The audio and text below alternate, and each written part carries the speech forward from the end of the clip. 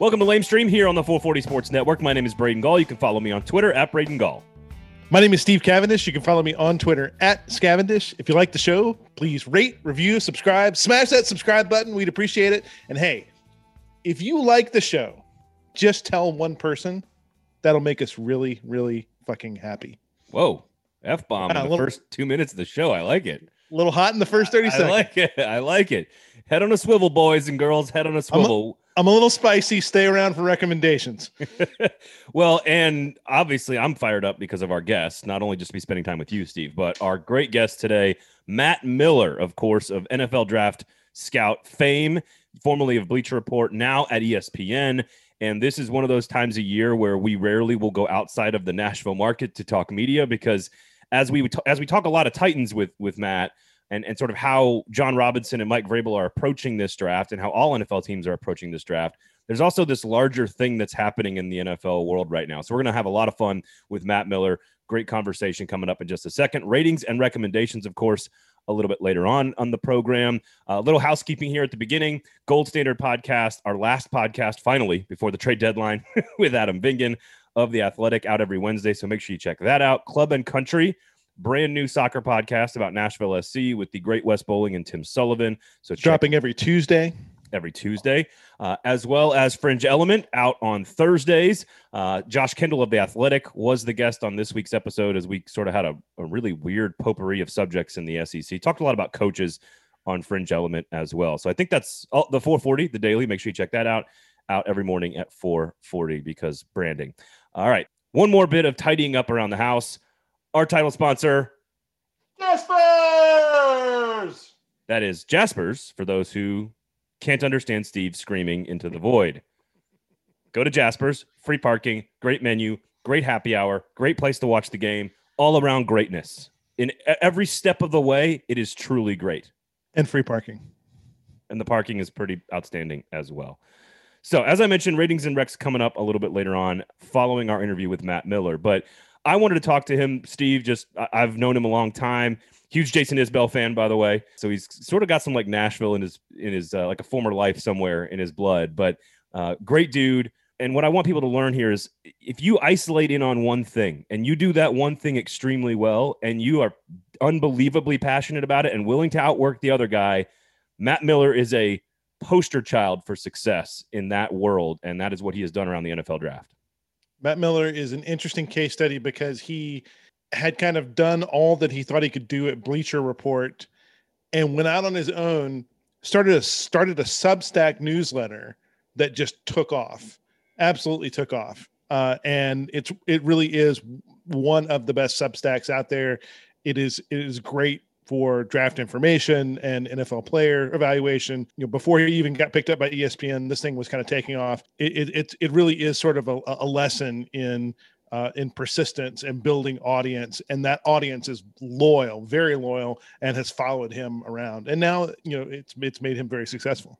And you're going to hear him explain a lot of this, but sort of his path to getting to where he is, both whether you want to call him a scout or the media, or sort of both feet in both worlds. He's had an extraordinary career and lessons along the way. So not only are we going to talk Titans and John Robinson and the pick 22 and evaluating prospects and players, but we're going to talk about what it's like to cover the draft and how you get to sort of the top of an industry that very few people have ever gotten to. I mean, Kiper and McShay and Matt Miller. I mean, that's the ESPN trio right now. So without any more conversation from you or I, we'll be back with ratings and recommendations afterward. This was our conversation with the great NFL draft scout, the only one, the NFL draft scout, Matt Miller.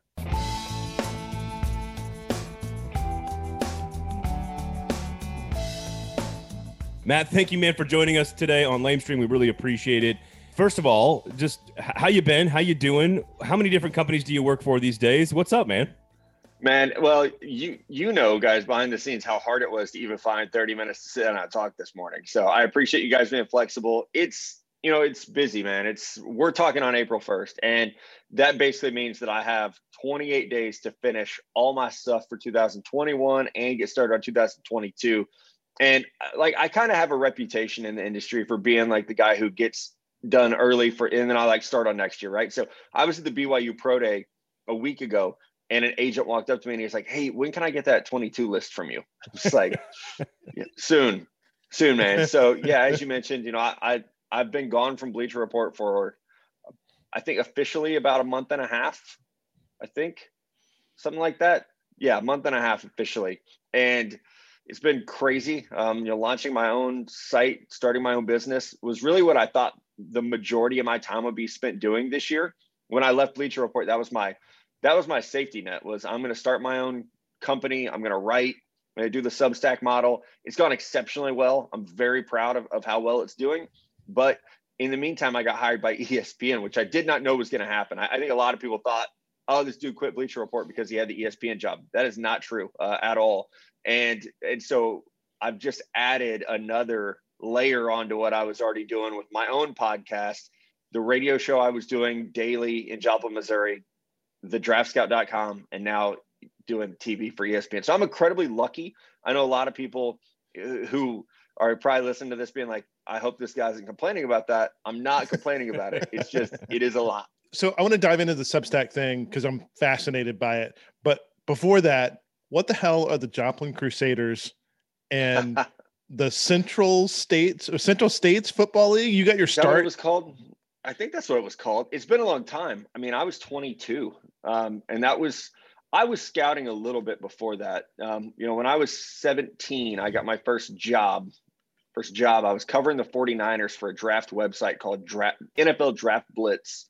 This is in like the year 2000, 99, 2000. And so I was like writing a little bit, and I was so naive and like fearless that I didn't know what I shouldn't do. So I would just like print off scouting reports and just FedEx them to NFL general managers.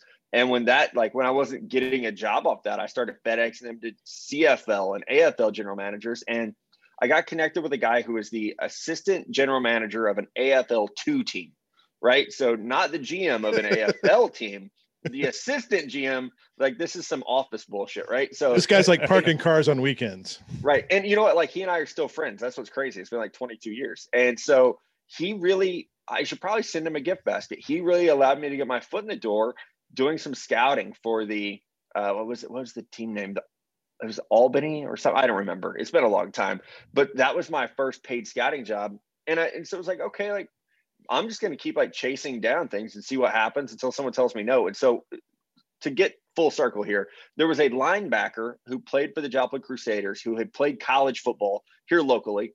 And I was tasked with, hey, go watch him play. We actually think there might be something there for the Arena League. So I go watch him play and just had a great relationship with their head coach of the Joplin Crusaders. And he said, we could really use someone to help recruit here because it's hard getting the word out. This was probably in 2005, 2006. And, the internet was not what it is now with social media. He's like, we're having a hard time recruiting players, identifying talent. Why don't you come on staff? You can coach DBs, coach special teams, but we'll really just let you like recruit and evaluate players. And so that was like, and we actually won. We never lost a game while I was there coaching. There's still like a really good team in that league. So, I mean, somewhere in my house or office, I have 2 championship rings from that little run that we had there. I can start wearing that shit on ESPN. Like when Bill Polian brings out, his, it's like, look at this. You probably should. I probably should. It'd be hilarious. But yeah, that was my first foray into that. And, from that, I ended up coaching some high school football for a couple of years. All the while, trying to make what is happening now happen. And, obviously the 10 years at Bleacher Report, I was really, really lucky to be in that situation, and it had so much fun there and learned so much about this industry. But all the while, my parents are just like, every time I see them, they're just have this grin on their face. Like, I can't believe you actually pulled this off. Like the guy who like used to skip school to play Madden, and now like you're in the game. And like I used to fake sick every Sunday, when the draft was on. So I'd be, I can't go to church. I'm sick. I got to stay home and watch Mel Kiper. And like, so, now being on shows with him, it's just like, I'm still like the kid in the candy store who's just grinning every time, I do a Zoom call and there's Mel Kiper, Todd McShay. I'm just like, this can't be real. Like, somebody's going to tell me that this is a joke. So explain that process, the last month and a half, leaving Bleacher Report, launching Substack, and landing at ESPN. What did you learn through that process? Yeah, I mean, so the overall thing that I learned is that in this industry, it matters how hard you work, and it matters how you treat people. Because, you know, when I was at Bleacher Report, it would have been very easy for me to be like, you know, thinking I'm hot shit and that I'm better than Mel Kiper, better than Todd McShay, better than Daniel Jeremiah, instead of understanding that I could learn a lot from those men who paved the way for me. And that, you know, Todd and Daniel Jeremiah and Louis Riddick and people like that who actually worked in the NFL, right? They had the job that I wanted to have when I was growing up. You know, Mel was a trailblazer. He's the godfather of this industry. And so what I've learned was, like, don't burn bridges by thinking you're the guy, you know. And I unfortunately, like, I've seen so much of that, you know, on social media. People want to go at the guys on ESPN and only be in there 6 weeks. I've even seen a little bit of myself, instead of being like, man, what can I learn from this guy? Because it's the NFL draft. We're all going to disagree about who the Titans should draft or if that player is going to be good, right? That's the heart of this industry. And we all love that we can have our own opinions, right? I think the key is, like, you have to keep those opinions respectful. Because when I decided to leave Bleacher Report, I decided to do that. I knew in July of 2020 that I was probably going to leave. I was actually, I was at Yellowstone, actually, and I was waiting to get in line at Yellowstone. And my younger brother, Mello, who does the podcast with me, he wrote with me at Bleacher Report. He's just basically my a sidekick. We were sitting in line trying to get into Yellowstone one morning, and some stuff happened, and I was really, like, disillusioned with my career at that point. And I was like, man, I'm going to do it. I'm going to leave. And it was that simple. It was like, I'm going to leave. I'd been talking about it for a while. I'd had some trepidation about re-signing in 2018, and it was like, I'm going to do it. I'm going to leave. And the conversation, you know, we were on our way to Glacier National Park from there. So we had, like, you know, many days in the car from Glacier down to Joplin, Missouri. And just, you know, kind of started having that conversation of what would that look like for me? What would I do? Because I don't have an agent. So I didn't have someone who was going to go pitch me to ESPN and NFL Network and The Athletic and all these wonderful outlets. It was just, okay, well, I'll figure that out. You know, I kind of trust my instincts. It's gotten me this far. So I decided in July that I was going to leave. But wanted to give Bleacher Report the opportunity to convince me to stay, basically. I think some things lined up at that time that made that hard to happen. You know, there's a lot of turnover at Bleacher Report over the summer, you know, with the Black Lives Matter movement. A lot of conversations had to happen with a lot of different organizations about leadership. You know, during that time, Bleacher Report CEO stepped down. The person that I worked with most closely, I believe she was the VP of studios. She left the company. And so I was left in this spot where Turner kind of was taking more of a day-to-day role in running Bleacher Report. And being a remote employee, I didn't know any of those Turner people. And so the people who I had worked with closely were now gone. And I was just kind of dropped into this void. And I know this has been reported. I don't think I've ever spoke on it, but this somehow got leaked that they even came to me and they're like, would you be interested in covering additional sports because Turner doesn't have football rights? And I was just like, no, you know, like, I'm not at Royals baseball scout, right? Like, people follow me for a reason, and they follow me because of the NFL draft. And so, you know, that was just another thing. It was like, okay, it's time for me to do something differently. So I put in my notice. That got leaked to Awful Announcing, which was a terrible situation because it didn't really, like, I didn't get to go out on my own terms to some degree, because once news gets out that you're leaving somewhere, like, you don't have a whole, like, there's really no point in being there after that. If it's like, hey, I don't, it was like September and it came out that I was leaving when my contract ended in February. So it's like, well, what's the point of the next 5 months? Like, it's hard to build anything. You know, I had a podcast there with two co-hosts, you know, Mello and Connor Rogers. It was called Stick to Football. It was incredibly successful. We were doing 3 episodes a week, and it was so much fun. Like, I looked forward to doing it every day. And once that news got leaked, it was like, well, what's the point of doing this podcast anymore? And that was, I mean, it was my belief. It was the belief of the executives. The analogy I used was like, when you like decide to get divorced, like, why still live together? You know, like, if you're going to do it, let's just do it. And so things got ended a little bit early at Bleacher Report. And then I had a clause in my contract where I couldn't speak to other outlets until a certain date. When that date hit, I reached out to someone at ESPN and just said, hey, I'm doing my own thing. I'm launching my own Substack. I don't need a full-time job. I'm not trying to replace Mel Kiper or Todd McShay, but I would love an opportunity to prove myself. They're like, yeah, let's see what you can do. So here I am. Your Substack really did take off. I mean, I see it in like the leaderboards on their site.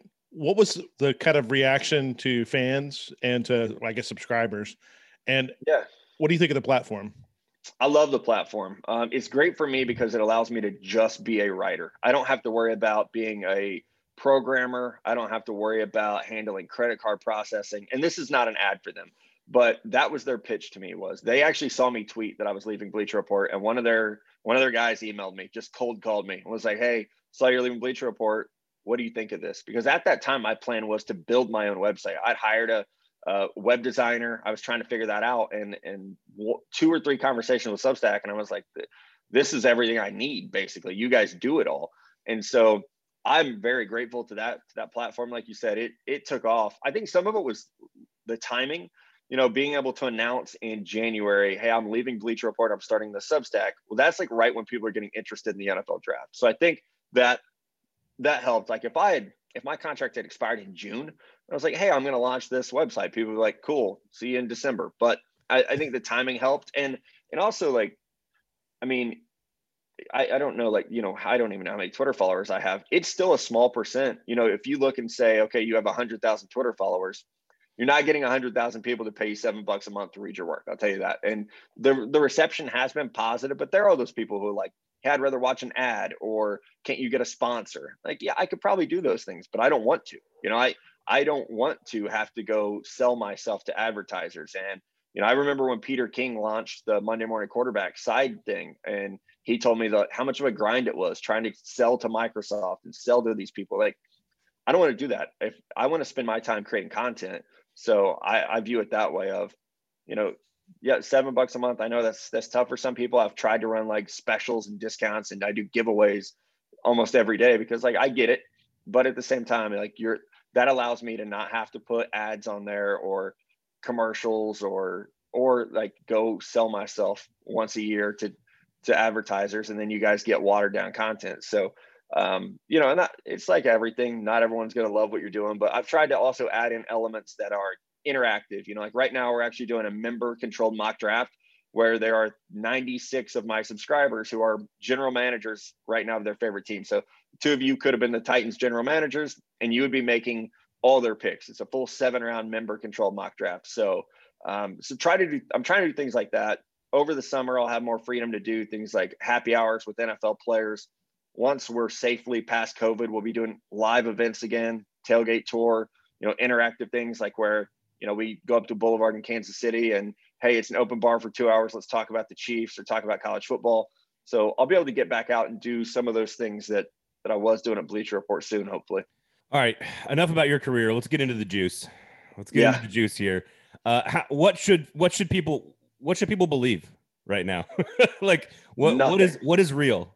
Yeah, nothing really. You should believe nothing. And I say that as someone who has like been straight up lied to by front office people before. Like they've looked me in the face and lied to me. But like, you should also see that. Like, you remember a couple of years ago when the Arizona Cardinals team account was tweeting out, "Josh Rosen's our guy."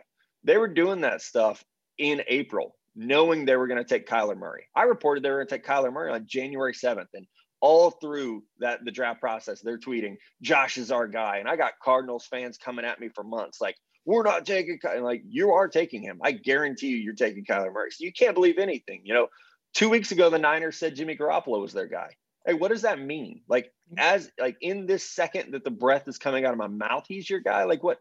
So you can't believe anything that these teams say. I live just a little south of Kansas City, and Brett Beach said that Mitchell Schwartz, he's like, "That's our guy," and Eric Fisher will be back for training camp. They cut their asses 2 days later. So you can't believe anything these teams say because they will just lie to you. And it's kind of amazing that, like, in sports and politics, you can just lie and like there's no like consequence to that. So I wouldn't believe anything this time of year. As we get closer to the draft, I mean, you guys might remember as Titans fans, I've actually nailed the Titans pick the last 2 years in my final mock draft. So you can buy April 29th, get that type of information. But anything you hear in a press conference right now, don't believe it because it's probably not true. And teams go out of their way to confuse people, and they think they're spies or something for the next month. And they love that. So I wouldn't believe a whole lot. I don't believe a whole lot this time of year, especially if it comes from a general manager. This right now, it's actually better to get your intel from people lower down the ladder, because they're not like they don't care, right? Like an area scout, I can text them and be like, hey, what character stuff should I know about Isaiah Wilson? I mean, he doesn't care. He'll tell me. Like, that doesn't matter. It's not going to affect if Isaiah Wilson's on the board. It's like, that's the stuff that you can get this time of year. Unfortunately, no one had that stuff last year, right? But like, who are the Niners going to draft at 3? We're all just connecting dots at this point. I'm sure John Lynch and Kyle Shanahan know, but they're not telling me. That's for sure. They might be telling other people. Adam Schefter probably knows, but that's it. So fill in the blank here. As a fan, if I get great NFL draft coverage, it's because that coverage did blank. On TV, I think it's that they entertained you, because the draft is a long process. Thursday night, Friday night, all day Saturday. So you were entertained and you were informed, because I think the important thing to remember with the draft is there are guys like myself who, like, this is all we talk about. We live it, we breathe it, we die it. Then there might be guys like you who are like, like January 1, I'm a big college football fan. Let me like kind of pay attention to the draft. Then there are people that are going to tune in for 3 days in April who probably know who the top names are, but that's it. Like, they probably don't know who the guys around two are. So the thing with the draft is our audience is so broad that you can't just speak one way. And really what you have to do is speak to your least educated audience. So sometimes things might seem like dumbed down, like, okay, we know this about this player, but you're speaking to such a broad audience. So I think good draft coverage, and something, I've been on the desk at Bleacher Report. I was 8 years doing video for them. So I actually haven't watched the NFL draft in a long time. But what I always tried to do with our coverage was do that. I wanted to entertain people. Like, I wanted to be, funny and lighthearted and bring personality and energy. But also, like, you want to educate people, like, why this pick might be good, why this pick might be bad. How good can this player be? Which is why I do a lot of comparisons of, hey, this player could be like this guy who you probably have heard of, especially once you get into rounds 2 and round 3, because the average fan, probably doesn't even know who Eric Stokes is, and Eric Stokes is probably going to be a top 50 pick out of Georgia. Most fans outside of the SEC are like, who? Like, why should I care who Eric Stokes is? It's like, oh, well, he's actually really athletic and he played press coverage and he's, this is who he could be in the NFL. He could start on your team as a rookie, or he could start on your team by his second year. So I think that is what good draft coverage is. And unfortunately, you have about 6 minutes to do that. You got to talk about that pick and then start looking at the next one. Well, let's go then behind the scenes on your process, and we'll use the Titans at 22. Whether it's a defensive line player like Azeez Ojulari or Greg Rousseau, or wide receiver, which I don't want to see them do because I'd rather have Rondell Moore in the second round, or cornerback. You already mentioned a guy just there. What you're doing then at that point, because again, you can't rely on information. You have to trust your own personal scouting report, right? And then kind of connect the dots on what a roster looks like. And so explain that process today versus that process in 2005. Yeah, I mean, in 2005, no one knew who I was, and I didn't know who anyone was. So I was just watching players and trying to connect dots of, I think this player would fit well with this scheme and with this coach, and this is about where I have him valued. And in 2005, there weren't as many outlets covering the draft as there are now. There definitely wasn't, Twitter.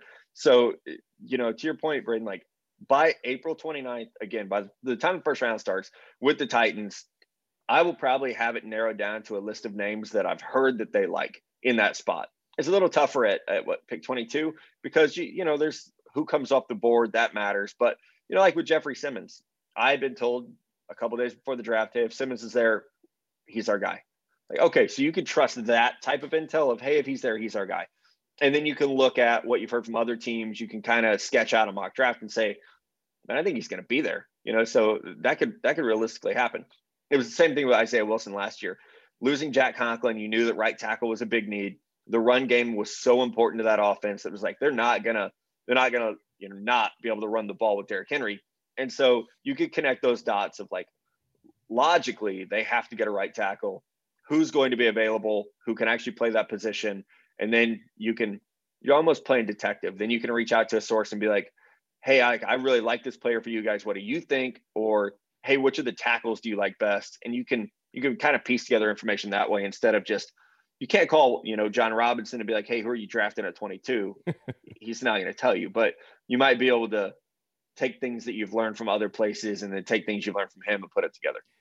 Not him directly, but have you ever had a conversation where you changed someone's mind or they changed your mind about a report on a player? Like, hey, you guys are looking at this, but you guys are looking at edge rusher and you're looking at these two guys. And I kind of already know that, but this other dude is a guy you really need to be looking at too, or vice versa. Have you ever changed anybody's mind?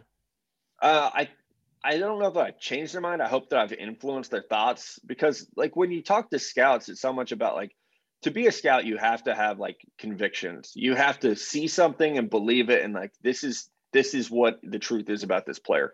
And so that's probably why we all come off as like cocky assholes, is because it's like your whole life is watching something and having a concrete belief of like, no, this is how this player is, these are the things about this guy.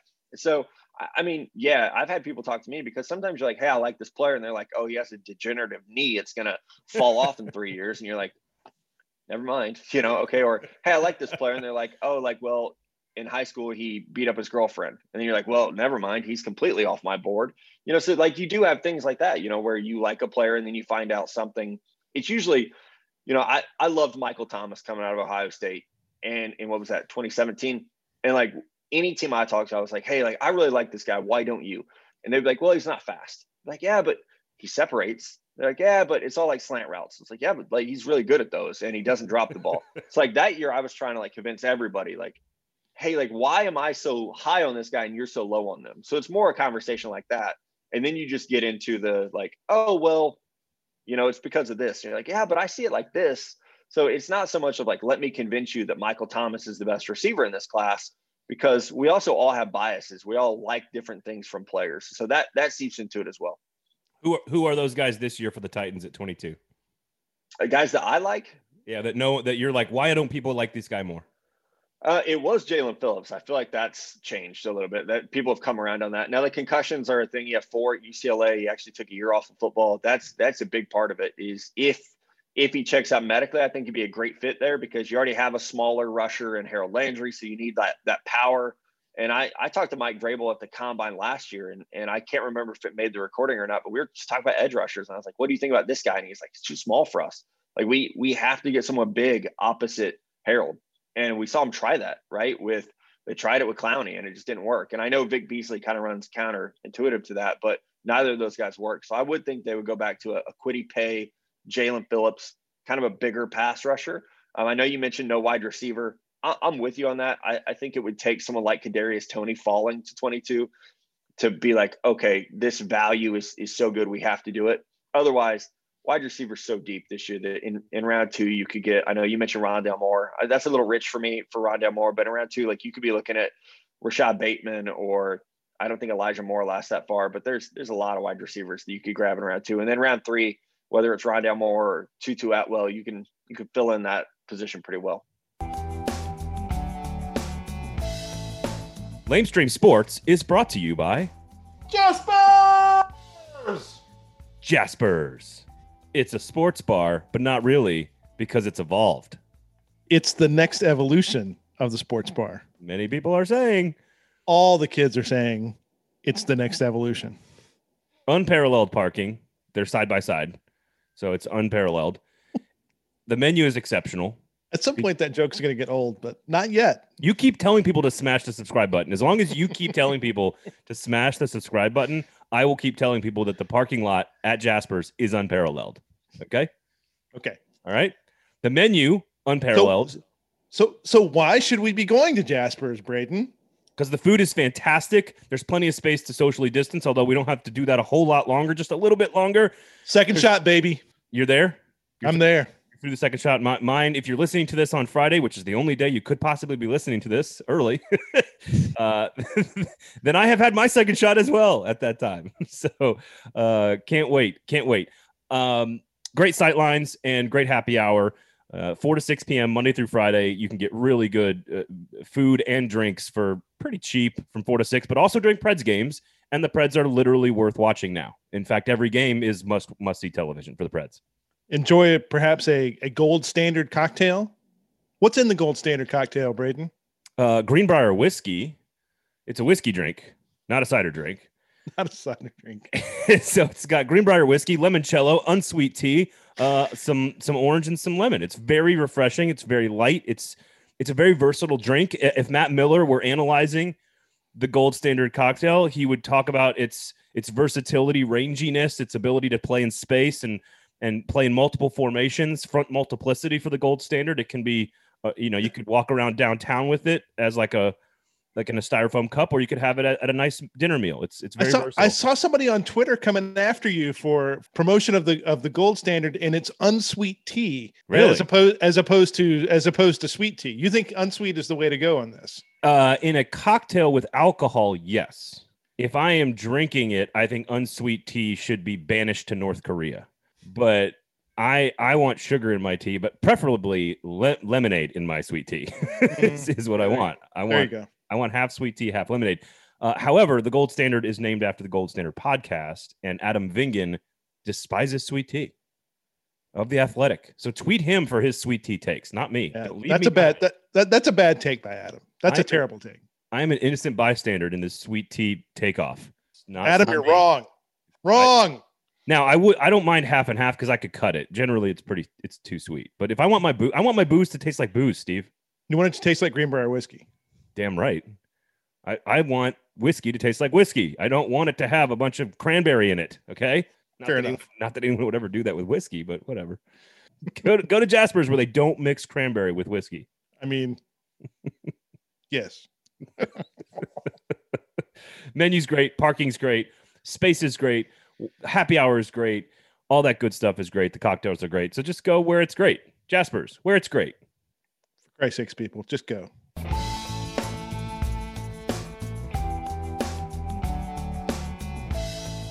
As a draft geek, the first round gets all of the press. But what is your favorite round in the draft? Yeah, mine has always been round 7, and I haven't covered it, in a few years because like strategies changed. But I love round 7 because if you are like a draft geek, and I definitely am, those are the players that you kind of like fall in love with as your guys.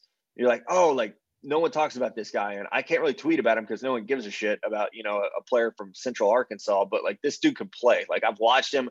I actually scouted him. This dude can play. I remember at Bleacher Report one year, I actually loved a long snapper from Navy. And I was like, man, like this long, like I know that's a deep cut, but right. But it was like this dude, and the Patriots drafted him. His name is Joe Cardona. And I was like, I have like 5 minutes of notes on this player. We're doing a video about him. And Adam Lefko was like, Matt, we're not doing a video about a long snapper. And I was like, yes, we are. We have to do it. And like I was so amped up about it that everybody was like, yeah, I think we have to do it. And so like that's the fun part, especially like round 6 and 7, because you're getting those guys drafted that, again, the common fan has not heard of. And you get to have that passion to be like, okay, yeah, you've probably never heard of this guy and you might not even know where his school is, but let me tell you why he might be a player for your team. Not saying he's gonna be Tom Brady, but he might be a player for your team. He might be someone who can contribute or become a starter. The term sleeper gets thrown out a lot. He might be a player like that. So that's what I love about day 3 is you're finding those gems that nobody's talking about. What's your role going to be with the draft coverage with ESPN this year? Yeah, that's a good question. I hope I'm allowed to talk about this. So my role right now is obviously is the new guy, the bottom rung on the chain. I'll be doing a lot of support stuff. So I'll be doing, a get up with Mike, probably not Mike Greenberg that week. He's a little busy. I'll be doing get up in the morning, Sports Center, NFL Live. Basically, my job is to try to take a lot of the work off of Mel and Todd so that they can go focus on doing the actual draft. And as someone who's done that again for 8 years, it's tough. It's a grind. You don't sleep because you're so excited and you're trying to like cram all these notes in your mind. You're making calls, trying to connect dots, and that runs all the way up to the draft. And then there's this adrenaline that hits you when that camera comes on, and it doesn't leave you. Like after pick 32, the Buccaneers make their pick. It's not like you're just like, okay, I'm going to go to bed now. Last year after round 3, I went to Melo's house. He was writing for Bleacher Report at the time. So I went, like, I was going to like, hey, let me just like help you write, just finish up what you're doing. going to eat some food. And it was like midnight when I got there because, Friday night is a late night.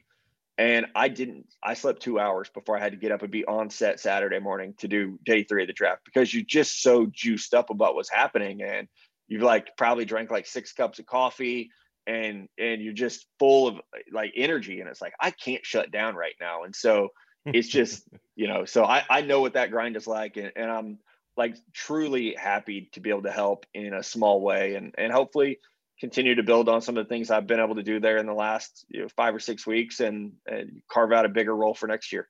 When scouts talk about the SEC, I know the old adage is if you're good enough, the NFL will find you no matter where you are, no matter where you're from. And that is true.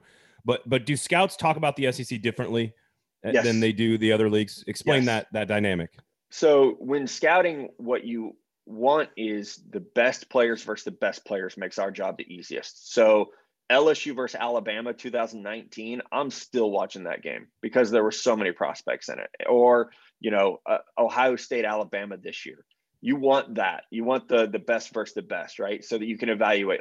Let me see Jamar Chase against Patrick Surtain. Let me see Jamar Chase against, the practice tape at LSU would be amazing with Chase against Stingley. But let's see Devontae Smith against a Derek Stingley. Let's see him against Kelvin Joseph. So that's what makes it the SEC fun. We did a wide receiver show the other day on ESPN, and my top 6 receivers were from the SEC. And it was just this is ridiculous. But that's just how it is. There's so much talent there right now. Nick Saban's running a program that I don't think we'll ever see topped what he's been able to do there. But then you have, an LSU will come along every year or every couple of years and be great. Auburn has had some years. Florida has had some years, and they're only getting better down there under Dan Mullen. So Georgia has had a hell of a run. So that's what makes the SEC fun is, Vanderbilt can play Missouri and there's going to be 6 draft prospects out there. So that's the other thing about the SEC is no matter what team you're watching, there are draft prospects. I live in Big 12 country. There are days where it's Baylor, Texas Tech, and you're nope, skipping that one, or Kansas, Texas, and I'm a Texas fan, and it's phew, this is going to be tough to watch, right? And so I think that's the other fun thing about the SEC is this job is ultimately it is watching football, but there are times where you have to watch a game that's not going to be the most exciting thing in the world. That doesn't happen with the SEC because there's just way too much talent on the field. Which coaches and we can keep to the SEC or you can go nationally, do you think not get enough credit for developing talent?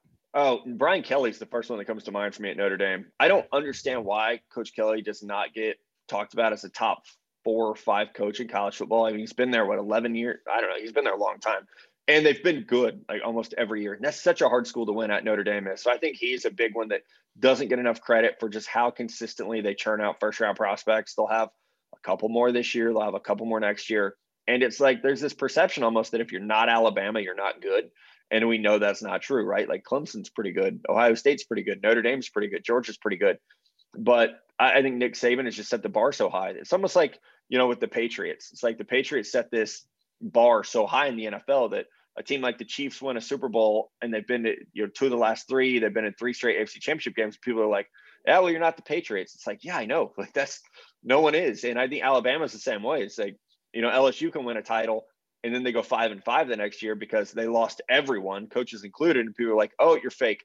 See, you're not Alabama. It's we're not trying to be Alabama, and Florida had a really good year until things kind of fell apart at the end. Georgia has had a really nice run, but I think Nick has just set the bar so high that he is the elite, of that table. I think Brian Kelly's definitely up there. Matt Campbell at Iowa State is a really good developer. Coach Shaw at Stanford, a really, really good developer of talent. So those are the ones where you just know people coming out of those programs are pretty good. I think Kirby Smart has the potential to get into that conversation. I think Dan Mullen, from an offensive perspective, has a chance to get into that conversation. So those from the SEC, those would be the 2 guys that are probably the closest. You got the guys in Mississippi with Lane and Coach Leach that they both have their strengths at developing, and they both also have their weaknesses at developing guys. So with quarterbacks, Lane's going to get the most out of them. With wide receivers, Leach is going to get the most out of them. So this again, it's just they make it easy in the SEC to find these players.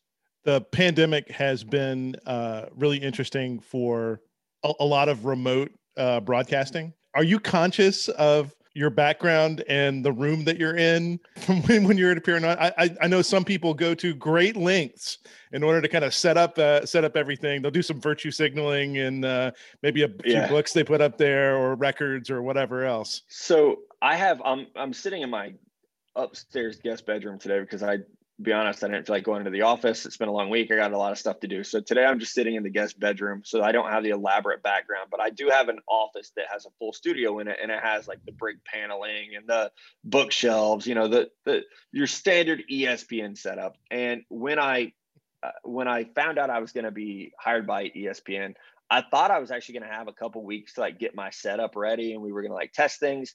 But then I had a story come out that NFL teams had Zach Wilson as the top quarterback. There's a couple teams that had Zach as QB1. And I actually got a call and they were like, well, good thing you signed your contract because we need you on in the morning. You ready? I was like, my setup's not ready. Like I'm ready, but my setup is not. So yeah, I have a couple different places that I'll hang out at. Like my dining room is sound quality is not bad in there. So sometimes I'll chill in there. Most of the time I'm at my office where I do have your standard backdrop, but yeah, you're very aware of it because it's like, in American Psycho, how they compare business cards. Like we're all looking at each other's backgrounds to be like, damn, like any Easter eggs that you try to like get onto the set? Is there like one little thing in there that like my 5 best friends are going to know what this is? I had some Stephen King books in the shot. I think they might've got moved, but like, that was the thing, like I have a full like forearm sleeve of Stephen King stuff. So try to get that in. I need to all my Jason Isbell records are at home. I need to get one in the backdrop. That'd be cool. And then I was going to try to get like I'm a big Boulevard Brewing guy. I was going to try to get some Boulevard stuff in the background. And I was like, I don't know if ESPN would allow that or not. So we'll see.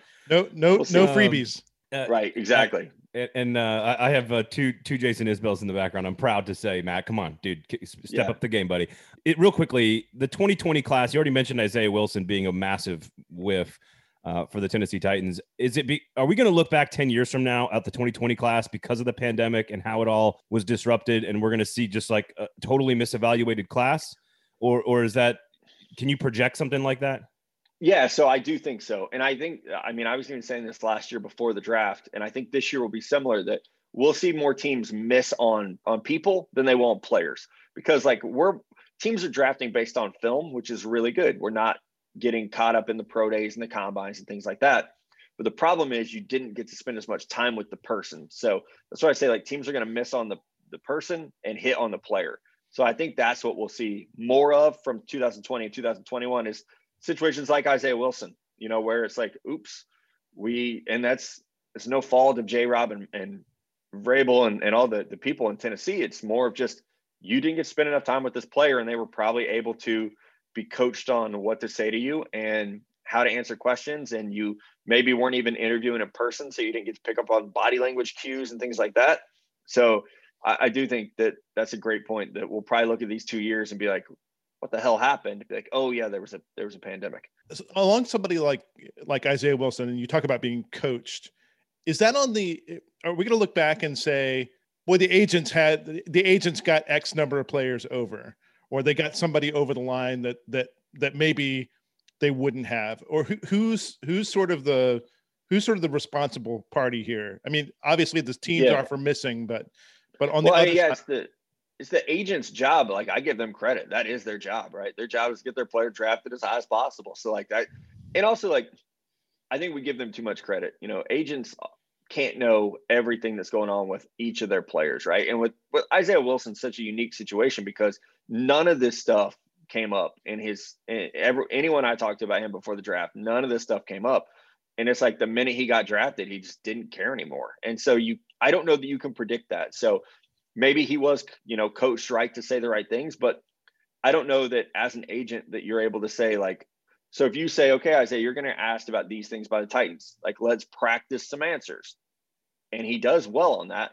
You might not know that it's not real. You're just like, oh man, like that went really well. Okay, we got it. He's going to ace these interviews. So I don't think you always know of like, oh man, this player we signed, this could be a problem, because you don't want that. I don't know who his agent is off the top of my head or what agency they're with, but they don't want that, on their record right now. Just like with the Dwayne Haskins stuff, his agent had to fire him You don't want that. Like, your goal is ultimately to get your player to a second and third contract. That's actually where you make your money anyway as an agent. So I think, to say like, how many players did agents get over? Yeah, like probably a couple, but you're also hoping that you can just help them mature, and that like once they get drafted, like, oh, they'll straighten up, like when they see how important this is, or as they grow up, probably. Trevor Lawrence is the best quarterback prospect since Andrew Luck. So I'm not going to get crazy and say John Elway or Peyton Manning or anything like that. So it's amazing in 9 years we forgot how great Andrew Luck was. I think they're very comparable. They're both guys who we knew since high school were going to be the first overall pick at some point. So I think it says a lot that they sustained it, because Josh Rosen was supposed to be that guy, Christian Hackenberg was supposed to be that guy, and neither was. And so I think for Trevor to sustain that from 15 or 16 years old to this point, it really says a lot about the person, says a lot about the player too. I got started Zach Wilson. I got started in recruiting about 2005. The two best players I've ever covered as recruits were Adrian Peterson and Andrew Luck. Those are the best two. Yeah, I've ever covered. I would say, I remember Adrian Peterson as a freshman running for like 200 yards against Texas. So yeah, I would say he was up there. Congratulations on the new gig with ESPN. We will all be watching all week long, all month long. We'll be reading the Substack. Go subscribe. It's totally worth it. Always a pleasure, my friend. Thank you for giving us so much of your time during this really busy season. We do appreciate it, and I hope everybody enjoyed that. That was a lot of fun for us, Matt. We appreciate it. Yeah, thank you, guys. Have a good one.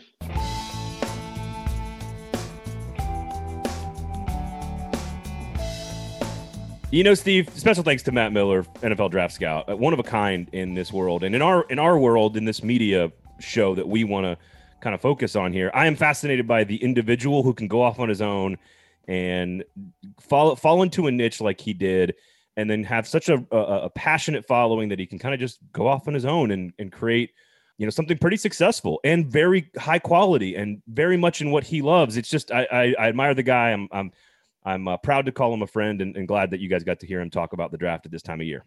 The guys like Matt, I'm I would love to like cut open their brain and see how it works, because people who walk around with that amount of information about, several hundred individuals at a time, and who are processing games who are going back and watching film here now in January, February, March, April, off of, for guys that are going to be in the 4th, 5th, 6th, 7th rounds, like he was talking about. I'm amazed that people can keep all of that. And in his case, we were talking here before we started recording, and he's just like, "Hey, I assume you guys want to talk Titans, you want to talk SEC." He's like, we could talk about these guys. I mean, he's just sort of starts spitting stuff out, and we were like, "Great, we'll do all that." But I'm amazed when guys can do that, and at the quality, at the level that somebody like Miller does. Yeah, and you heard him talk about where he's at like a pro day, and people were like, "What about next year's draft?" Yeah, right. And it's not even just a couple hundred guys in 2021. It's a couple thousand guys over the next 3 years that he's already tracking it and monitoring. And again, I think the lesson I would take away is it's not about being a niche, because the NFL draft is sort of like the 4th biggest sport in America right now. It's not really like a niche anymore, but it's about finding what you love and going a mile deep in that. I think that's the lesson I take from him, and to just do it with like unabashed passion, unparalleled commitment, one might say, to that particular craft. And I think that's the lesson I take from him and talking with him, is that he found something he loves, and he's just busting his ass as hard as he can to give people the best possible content about this one thing. And that's the lesson I take from him.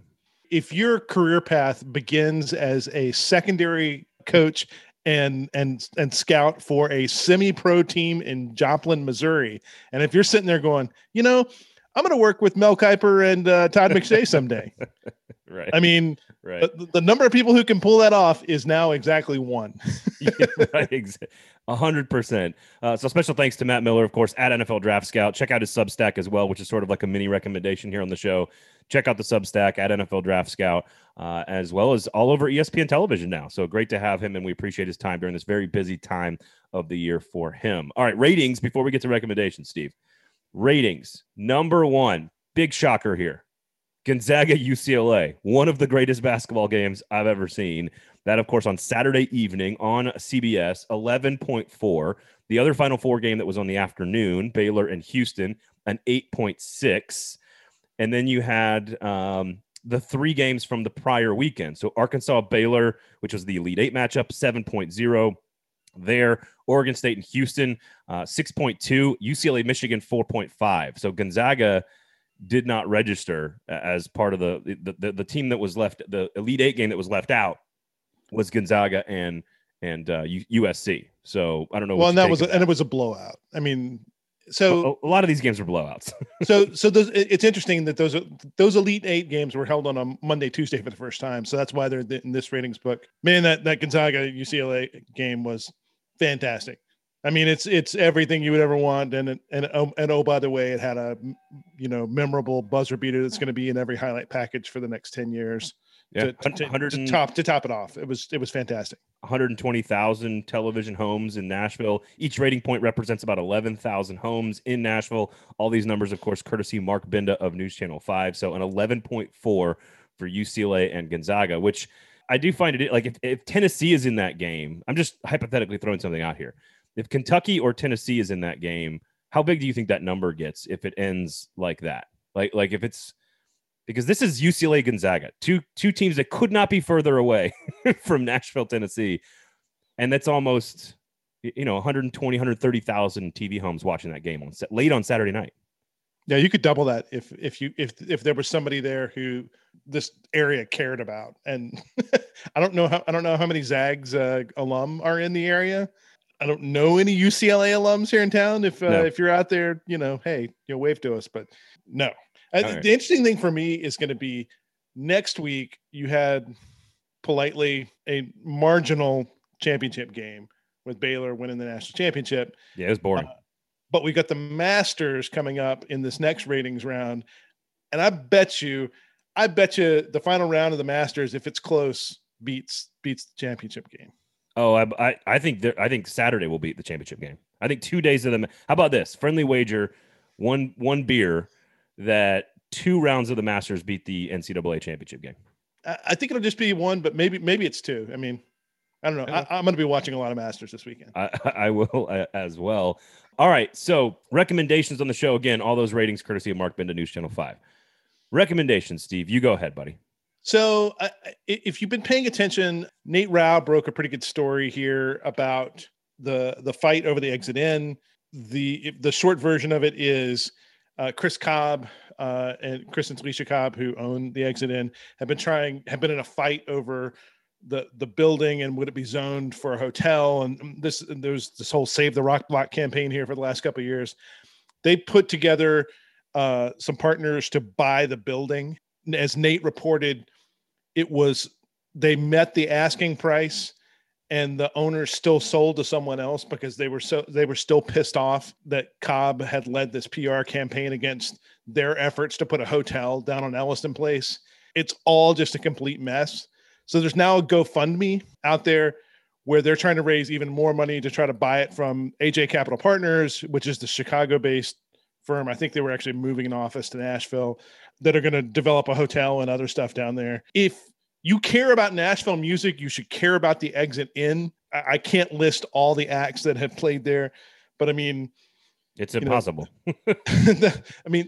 Everybody from the Talking Heads on their first American tour, the Police on their first American tour, and they name any big act from the 80s or 90s. And as they were coming up, the Chili Peppers, before they played this infamous Rites of Spring show at Vanderbilt, played the Exit In in their heyday, right before they broke big with Mother's Milk. I mean, there's 10,000 more stories like that. If we lose the Exit In, we lose a small piece of what makes Nashville, Nashville. And everybody wants to talk about, country music and the country institutions that are here, but the indie rock and other institutions like the Station Inn, who alert, their owner just died, and who knows what's going to happen to the Station Inn down in the Gulch, that has now high-rise hotels all around it. Yeah. These are the kinds of things that need to be saved. So there's a story that's up on the Nashville Scene site. You should go read. Goose Traeger, the music editor of the Scene, has a Q&A with Chris Cobb to talk about the push to save it. There's a GoFundMe link in there. They've already raised, I think, $50,000.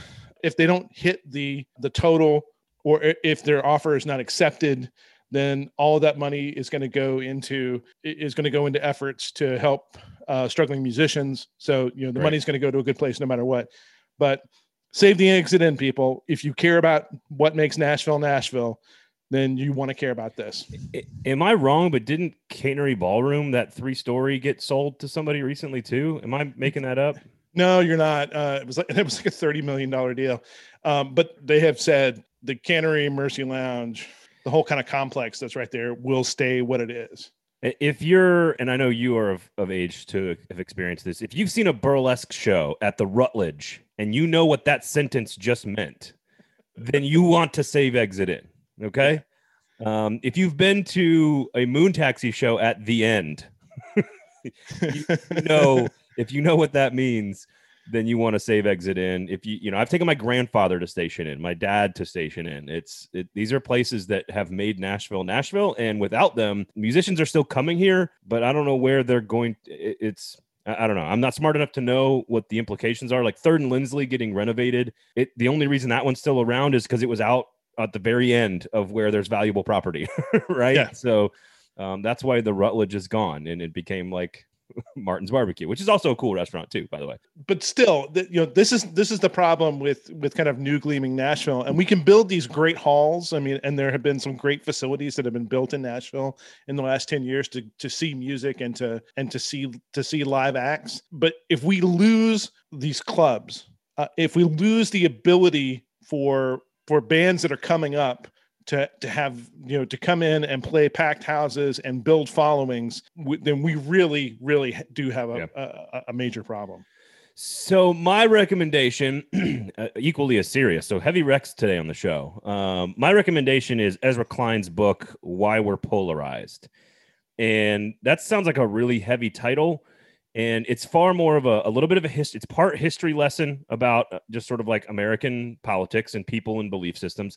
There's heavy psychological sort of components to all of this, as each of us have 15, 20, 25 identities. Sometimes those identities even conflict with each other. And I bring this book up because I'm in the middle of it, and it ties directly into the Major League Baseball decision to leave and move their All-Star game out of Atlanta.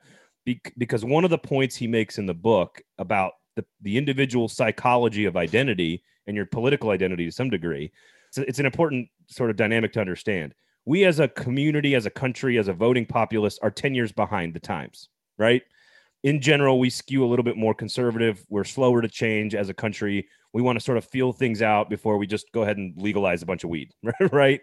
It takes a little bit of time. So the voting population is sort of 10 years behind the quote unquote curve. But this ties in with Major League Baseball, Delta, Coca-Cola, all these companies. Corporate America and capitalistic companies are actually 10 years ahead of the curve, right? They want 18 to 24-year-olds. They want future buying power. Advertisers, these big companies, these big retailers, they want to reach younger demographics before they become 25-year-olds. So it's a perfect book to try to understand what's happening in the state of Georgia, why companies are at odds with the legislator. You can obviously go read about the voting rights stuff as well. But like from a psychological standpoint, it's fascinating to watch companies know that they're already 20 years ahead of the voting population. And it's just fascinating to read Why We're Polarized, Ezra Klein. Check it out. It gives you great insight as to why we disagree with so many different things, and that we're really not all that different from each other, really, when you get down to it.